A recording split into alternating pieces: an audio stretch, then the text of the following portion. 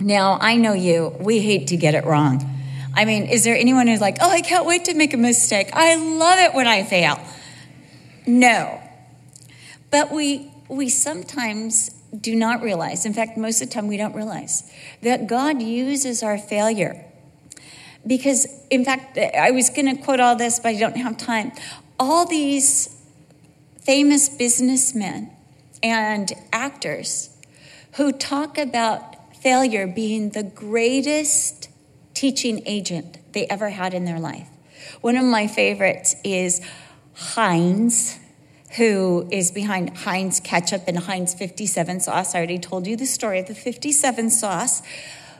But just how he got it wrong. His first business ventures failed. And he went in great debt. He had to declare bankruptcy. But it was through his failure. He went back and he saw the places where he failed, and he determined not to fail in those places again.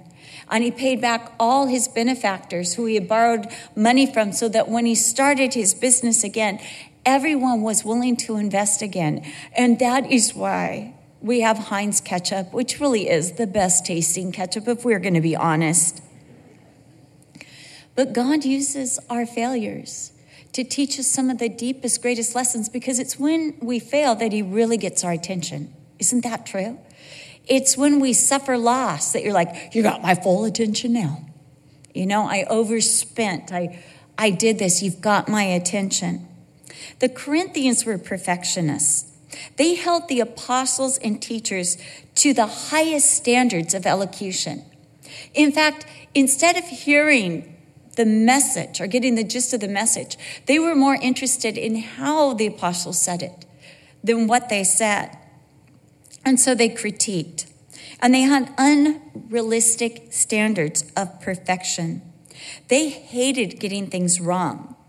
But Paul the apostle sent them a letter of correction because of their pride, because of their perfectionism. And through their perfectionism, they had gotten it wrong. And they were so upset when they got this letter of correction from Paul that Paul had to send Titus to them with another letter. And in 2 Corinthians chapter 7, verse 11, like 7-11, Paul talks about how failure and repentance works in us something greater. For godly sorrow produces repentance to salvation. It causes a change in us, not to be regretted. But the sorrow of the world, it produces death. It's over, it's bitter, they're angry, they're stopped, they're paralyzed. But Paul says, for observe this very thing, that when you sorrow in a godly manner, what diligence it produces in us. This diligence, we're going to get it right. What clearing of yourselves, we're going to get rid of the wrong. What indignation, I don't want to sin again. What fear, Lord, you're greater and bigger than I realized. What vehement desire, Lord, I want to stay close to you. What zeal, what vindication. In all things, you proved yourself to be clear in this matter. Paul is saying, do you see what your failure did? Do you see what that repentance in a godly manner?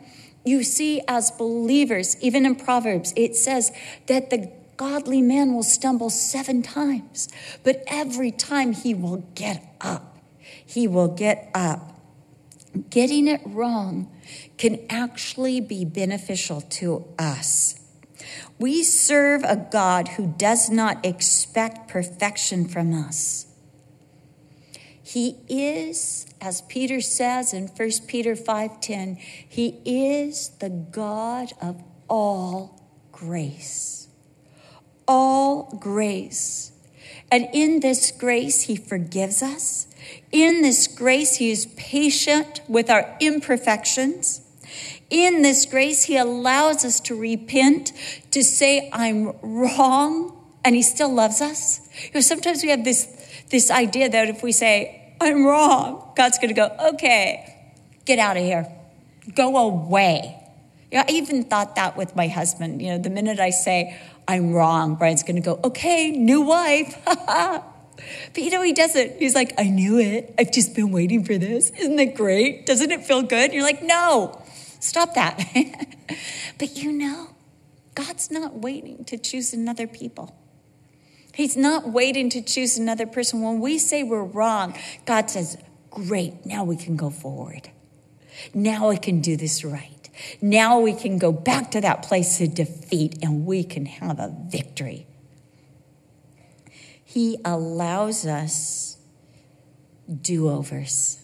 We got it wrong when we did it on our own. We got it wrong when we were presumptuous. We got it wrong when we forgot to seek the counsel of the Lord. We got it wrong when we took of the accursed thing. We got it wrong and we failed and we suffered defeat.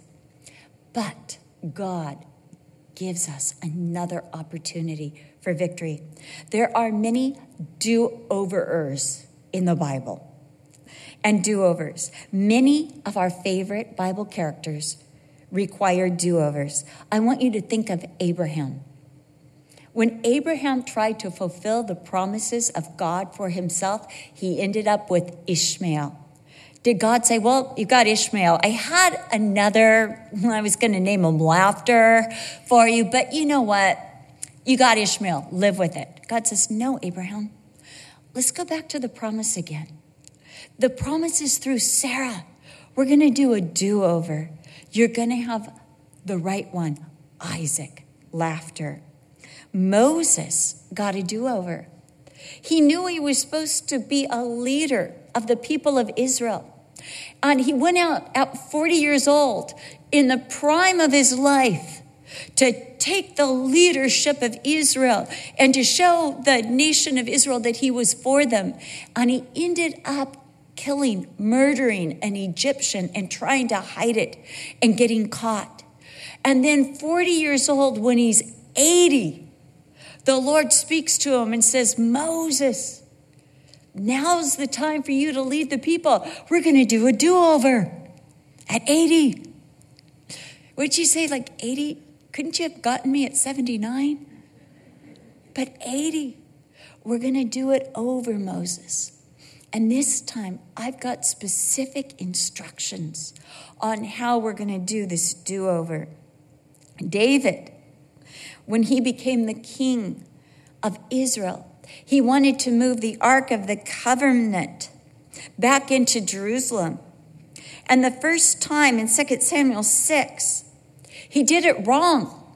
He tried to transport the Ark of the Covenant the same way that the Philistines had been doing it. And there was a young man, totally innocent. His name was Uzzah. He was sitting on the cart. The wheel, one of the wheels on the cart hit a bump, and it threatened to spill the ark onto the ground. So Uzzah reached out his hand to stabilize the ark, and immediately, touching the righteous ark of the covenant, he died. The anger of the Lord came against him. He died. And we're told that David was disillusioned. He was actually angry with the Lord. Why did Uzzah die? And he just stopped and he put the ark in the house of Obed-Edom and says, I'm not touching that. That was a place of defeat. I don't want to even get close to the Ark of the Covenant. If people die, innocent people die, I'm not doing this again. But then we see later in 2 Samuel chapter 6, we see that David does it again. But this time he does it the specified way of the word. He sends the priest to bear the ark up by the poles and to walk it back to Jerusalem. And this time there is great celebration. There's joy. David is dancing before the ark of the Lord and so excited to bring the ark of God to its rightful place to Jerusalem. You see, it's a do-over. And the first one resulted in defeat, failure, and death. But the second one in life and celebration and bringing God's covenant right to the heart of Israel. Jonah Jonah, talk about somebody who needed a do-over. This guy hears the word of the Lord and he reacts by trying to run away. He goes in the opposite direction that God's calling him to. God is calling him to a trip over land. And what does Jonah do? He goes the opposite way over sea. He tries to run. He tries to hide. He hides in the bottom of a boat. A huge storm comes. The sailors wake up Jonah and said, look, call to your God. We're about to go down. We've never seen anything like this. This is the worst storm. We're sure we're going to die.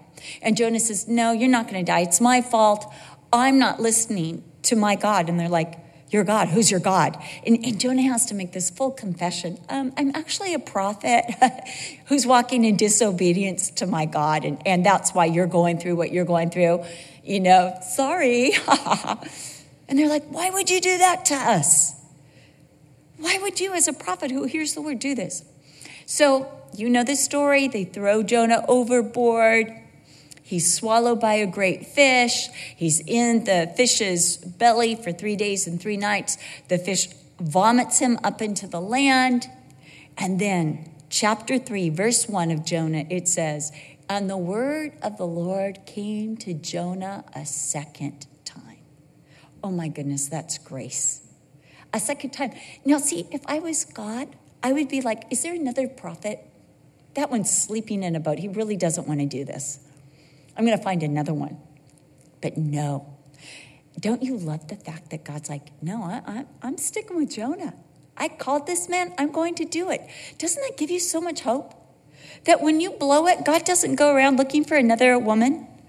Well, I have these promises for you, but if you don't want them, I'm going to give them to somebody else. God is committed to getting you into the promises he has for you. So he allows these do-overs. I think of Peter. Peter was given more than one do-over, wasn't he? Those of you who know the life of Peter the apostle know that he was constantly given do-overs.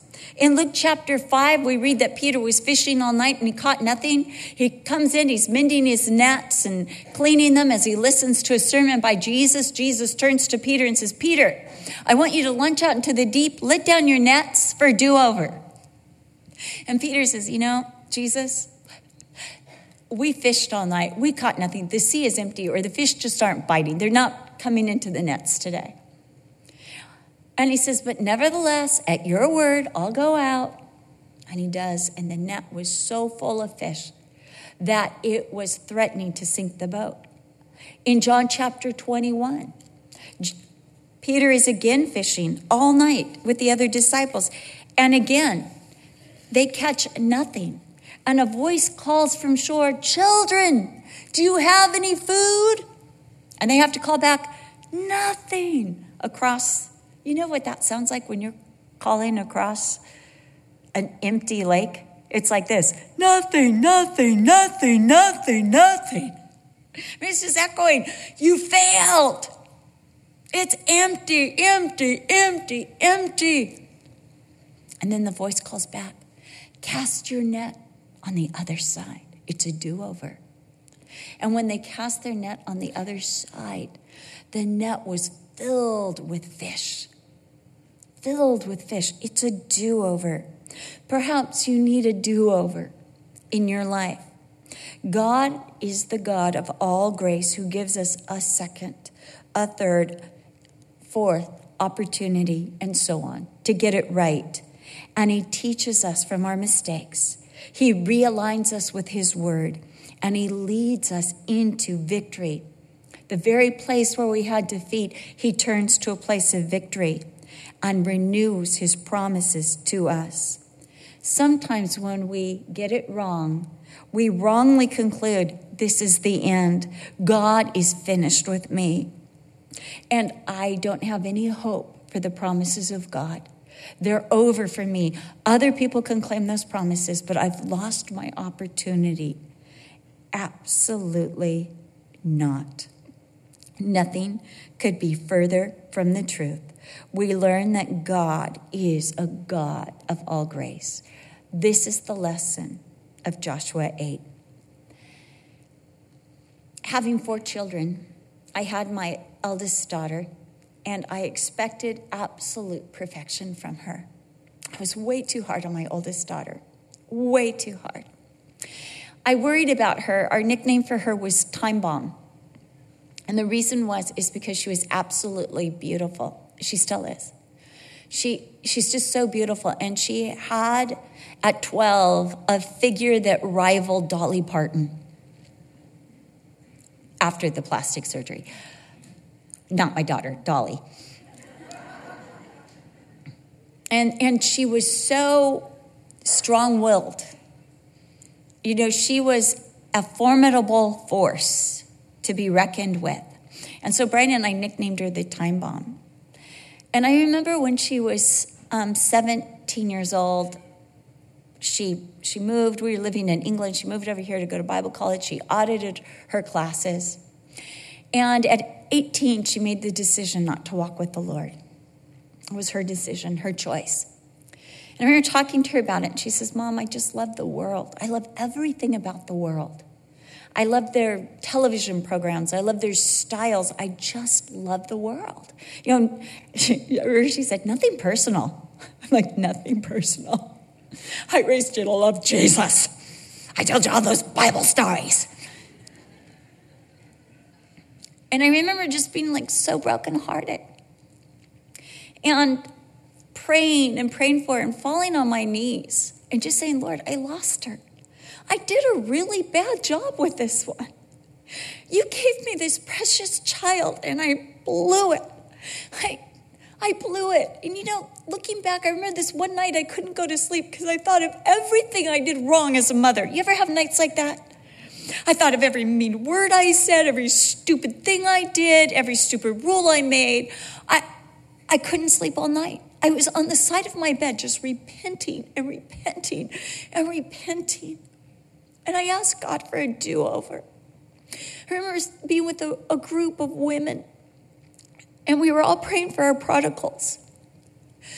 And all I could do is say, oh, God, if you let me have this daughter again, if I could wake up like it was a dream, like it was a wonderful life, and now I know what I should do and what I should appreciate. If you'll just let me do a do-over. And this is what I prayed. Lord, I want to wash her hair again. I want to bathe her again. I want to brush her hair. I want to tell her stories. I want to dress her again. I want a do-over. She had, I know this is going to sound really bad, she had an appendectomy. And I had to fly out and spend the night in the hospital room. And she got peritonitis. And I had to wash her hair. I didn't have to. I got to wash her hair. I got to brush her hair. I got to bathe her. She couldn't bathe herself. I had to bathe her. I was like so excited. And she kept apologizing, like, Mom, I'm so sorry about this. I'm so sorry about this. I'm like, no, I prayed for this. She looked at me like, are you crazy? Are you absolutely insane? I'm like, no, I prayed for all of this. I just wanted a second chance to be your mommy and to tell you how beautiful you are and how much I love you. She said, Mom, tell me some stories. I told her Bible stories all over again. I just got to, for like a week. I remember Brian calling saying, I'm coming. I'm like, no, don't come. Don't fly over for England. This is my time. It's going so well. I just want this. I prayed for this. What have you prayed about lately, huh? It's my time. He's like, no, I want to see my baby girl. I want to apologize to. I'm like, no, she's only accepting women's apologies right now. He's like, let me talk to her. And I'm like, no, you don't need to talk to her. I can talk to her. He's like, Cheryl, I can't believe you're doing this. I'm like, Brian, I'm living the prayer. Anyway, he did come. He did. And he came over. We left for England. And 2 weeks later, she came back to Jesus with everything in her. And she is, she's walking with Jesus. She's been walking with Jesus. She made sure all of her siblings walked with Jesus. I mean, I tell you, she is a force to be reckoned with. She's awesome. And she has walked with Jesus now. It's been over 20 years of walking with Jesus. I mean, it's just amazing what God has done in her life. I guess it's 18 years.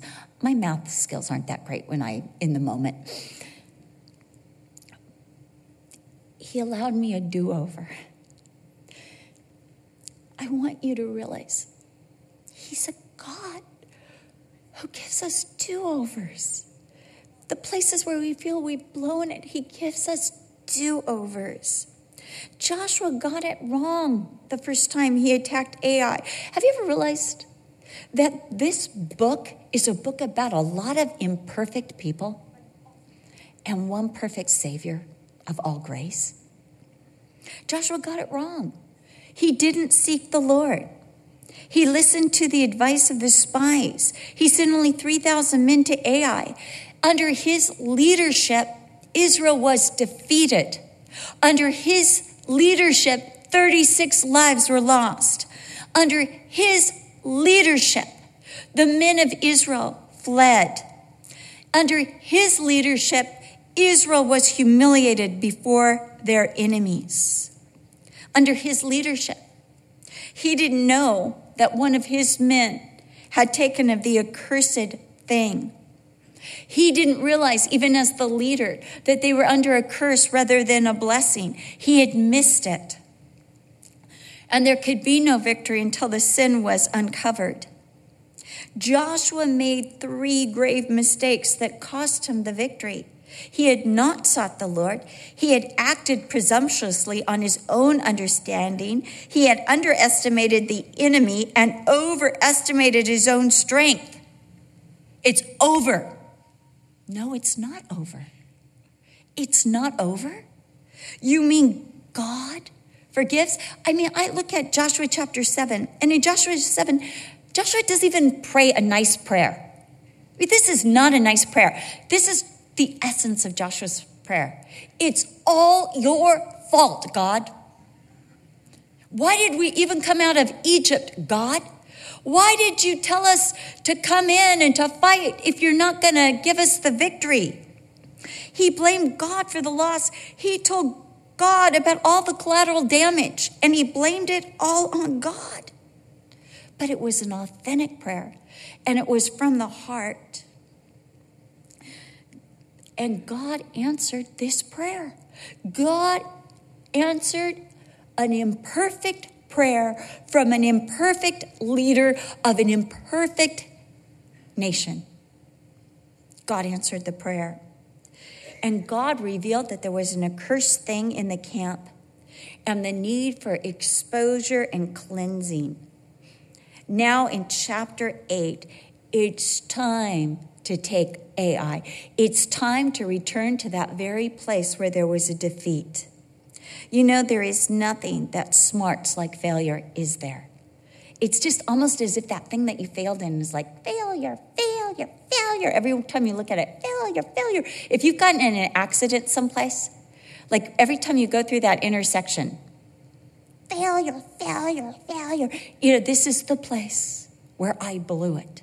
You know, maybe you have something like that. You know, I have these curtains that I made, and the sewing clutch has volunteered to make me new curtains. They're very sweet because I put chairs and couches in front of my curtains because when I made them, they didn't reach the floor. I mismeasured, so they're all like 2 inches too short, you know.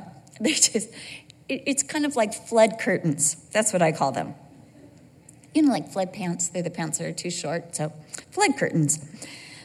You know, and sometimes they're just like, I look at them, you know, when I move the couch, and it says failure, failure, failure, you know. And I'm like, I know, but if this house ever gets flooded, I'm so sad.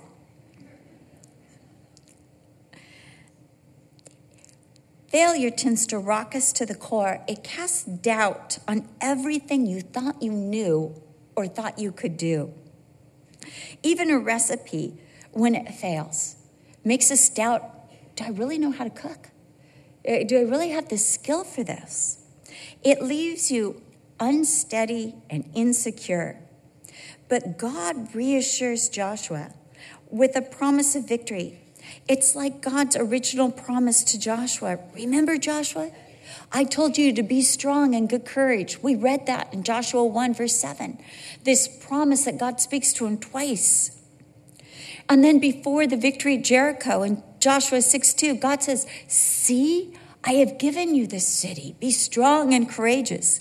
Now, in verse 1 of chapter 8, after this failure, God reiterates his promise to Joshua.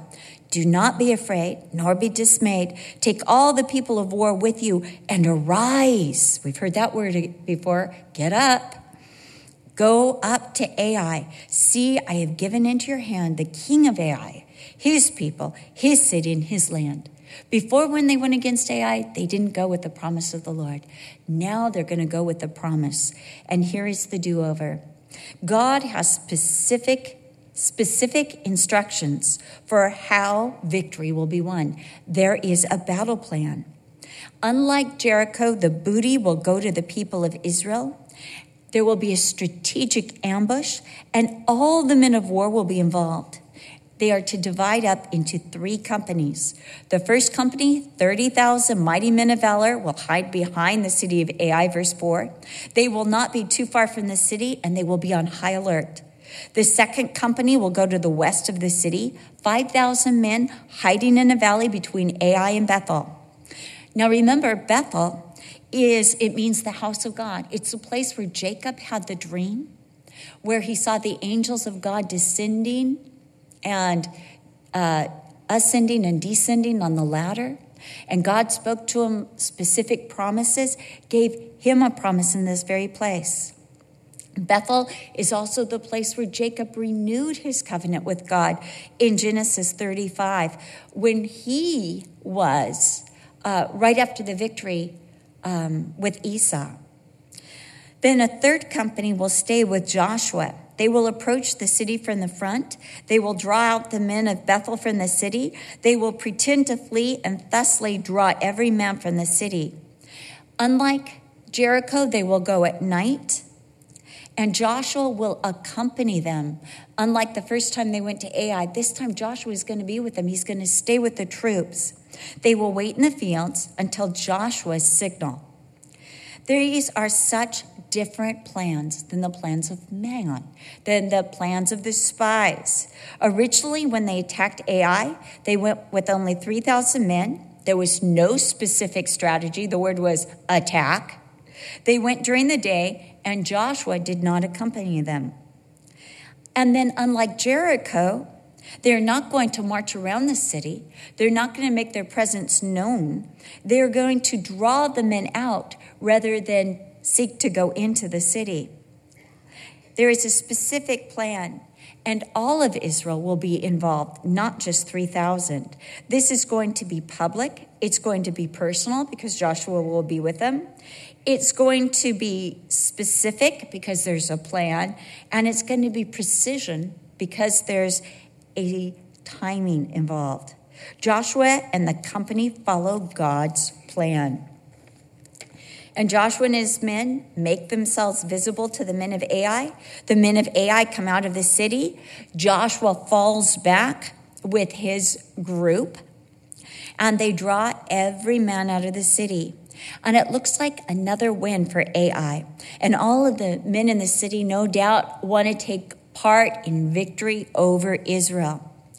And Joshua is more interested in hearing the Lord than even what's going on in the battle.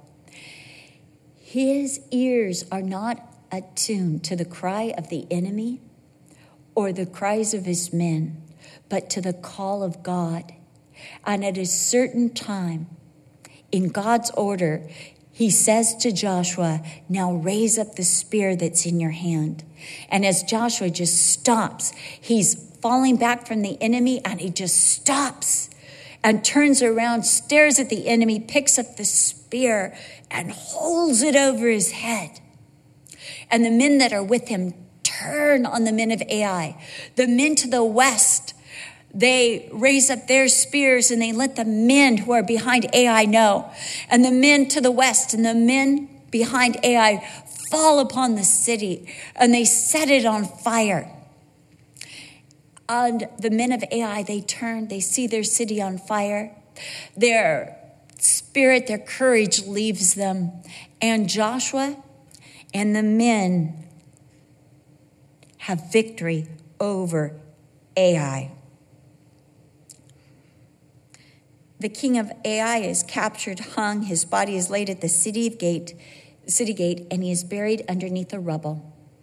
And Ai now becomes a monument, a memorial to remind the people of the danger of not seeking the Lord, but to remind them that God's promise requires God's presence, God's power, God's plans, God's precision. Victory has come through the presence of God, the power of God, the plans of God, the precision of God. God has given them a second opportunity, and this time it is victory. God's grace initiates a new zeal in the people of Israel. They congregate together at Mount Ebal. They rehearse the law of God. They lost to Ai because of disobedience to God's word. And now they've got this vehement desire to obey God, to know what God wants, what God requires, to obey the commands of Moses. So as God commanded, they bring forth these stones that have no metal tool, no man-altered, man-enhanced carvings on them. They are totally shaped by God and by God alone, reminding all of Israel that it's not by might nor by power, but victory comes by the Spirit of God. It's not about the strength of the army. It's not about the size of the army. It's not about the size or strength of the enemy. It's not about past victory, but it is about the presence and Spirit of God. These people, as they come to Mount Ebal, the people of Israel, they now know what it feels like to be under the curse of God, and they know what it's like to be under the blessing of God. And now, as Joshua writes in limestone, the law of God, the 10 commandments on the stone, the people are going to look at that law, and then they are going to pass between Mount Ebal and Mount Gerizim. From Mount Ebal, the Levites will shout the curses that are mentioned in Deuteronomy. Cursed is every man who does not seek the Lord. Cursed is every man who turns to idols. And it says, you will flee from your enemies. You will be the borrower and not the lender. And then the blessings, your baskets will be full. Your trees will be filled with fruit, the blessings of the Lord. And the people will walk through between the two in this valley, that they might know that the choice is theirs, to walk in the curse under the wrath of God, or to walk under the blessing of God. And now that they know. They read the 10 commandments. No other gods, no idols, never take the name of the Lord in vain. Remember and revere the Sabbath, rest in the Lord. Honor your father and mother. Do not murder. Do not have sex outside of marriage. Do not steal. Do not lie. Do not covet. Then they offer burnt offerings and peace offerings. The burnt offerings, the entire carcass of either a ram, a male goat, or a heifer, is burnt on the altar absolutely, completely. And it's symbolic of a full surrender to God.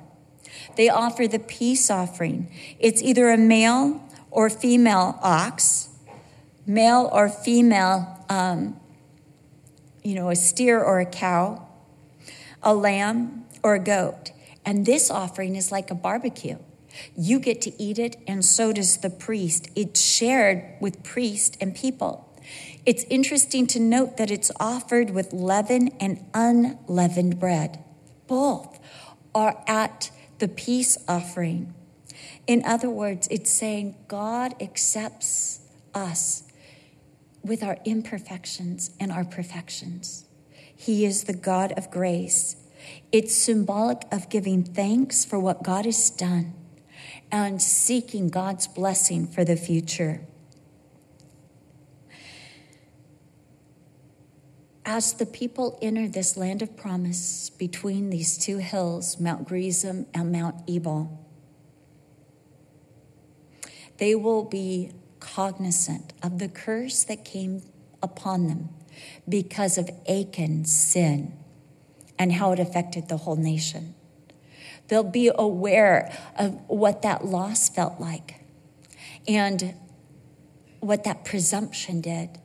But they'll also be aware of what the victory felt like and the spoils of that victory and how they've been enriched by following the plans of God. Through God's do-over, they have learned a greater lesson. They have learned an appreciation for victory, awareness of God's presence, assurance of his promise, alertness to God's timing, and adherence to God's word. God also gives you and me the opportunity for do-overs. Maybe in your past you have had defeat, and maybe you're worried to try that same thing again. Maybe you shared your faith and the reception was very hostile. The person you shared it with said, stop it.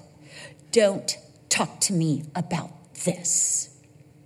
And so you pulled back because it just was traumatic.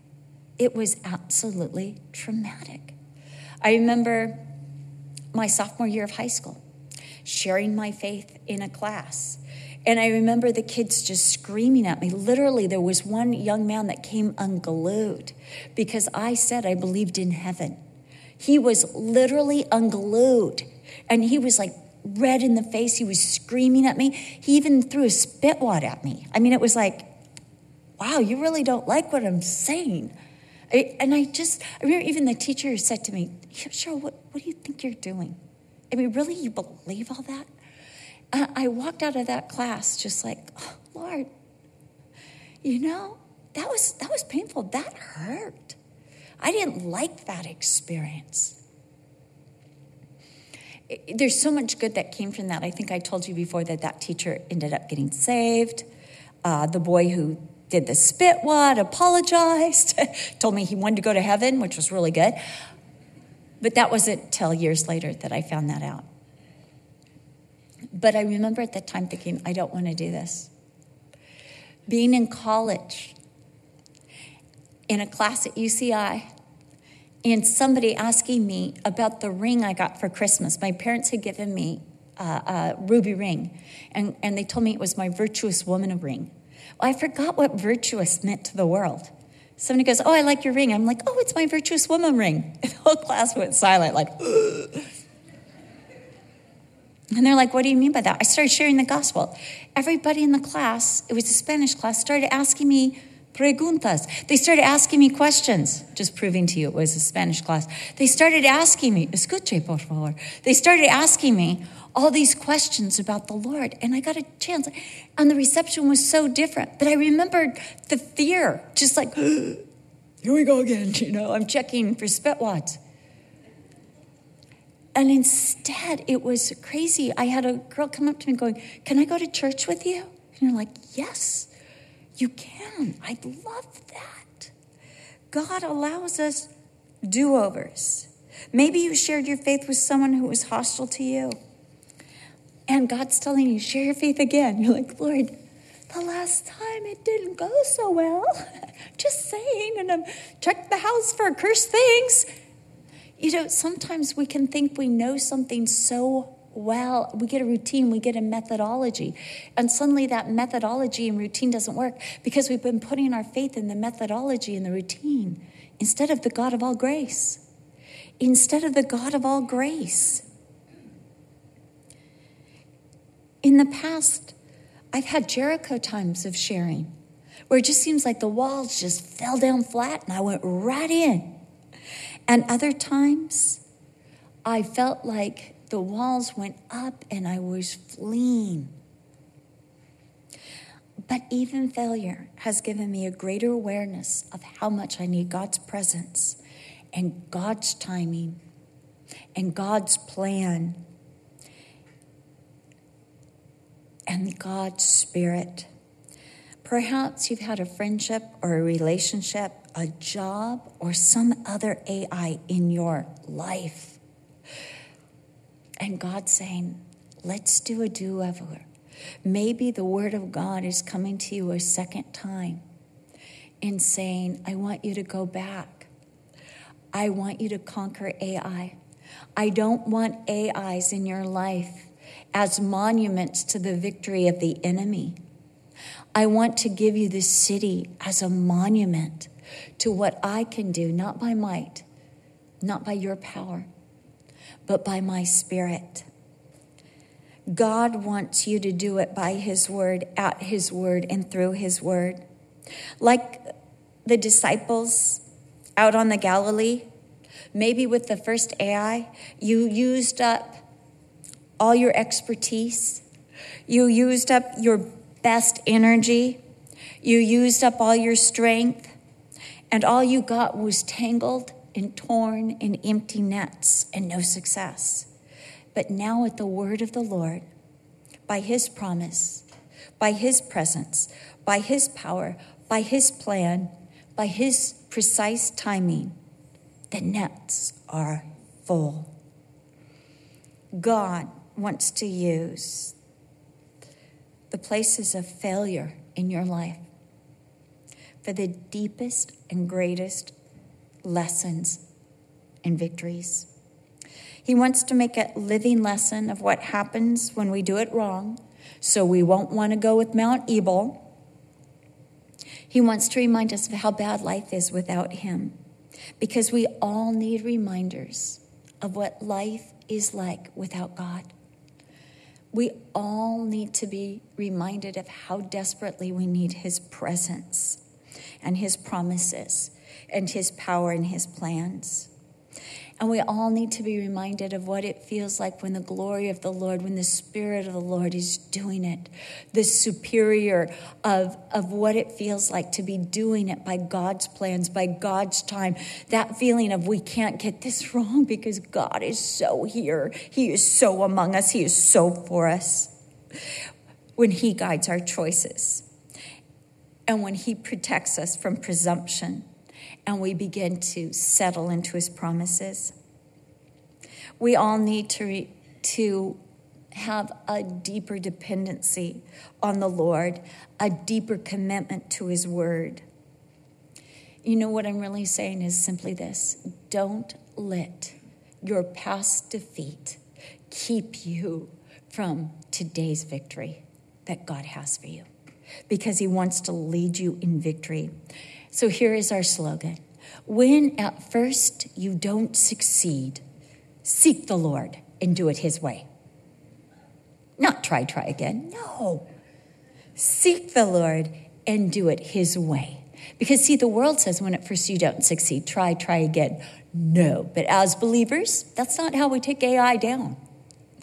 When at first you don't succeed, seek the Lord and His plan, and His presence, and His power, and His plan, and His precision, and victory is assured. Amen. Now, my dog Barnabas, just for all of you, I give him a treat. I put it on his paw. My Barnabas prays. Not always. If I turn my head, he'll eat the treat. But if I say, wait, he looks at me, and I say, thank you, God, for my treat.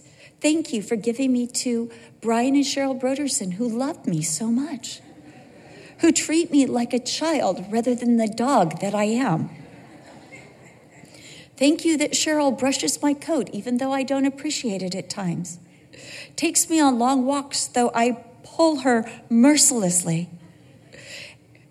Thank you that they feed me Trader Joe's food because I will eat no other food. Amen. And then at amen, he gets to eat that biscuit. You see, we need to be a little more like Barnabas. Wait until you hear God's amen. And then it's time to eat the promise biscuit, and not before. I just thought of that illustration and felt led to share it with you. Let's go ahead and stand up.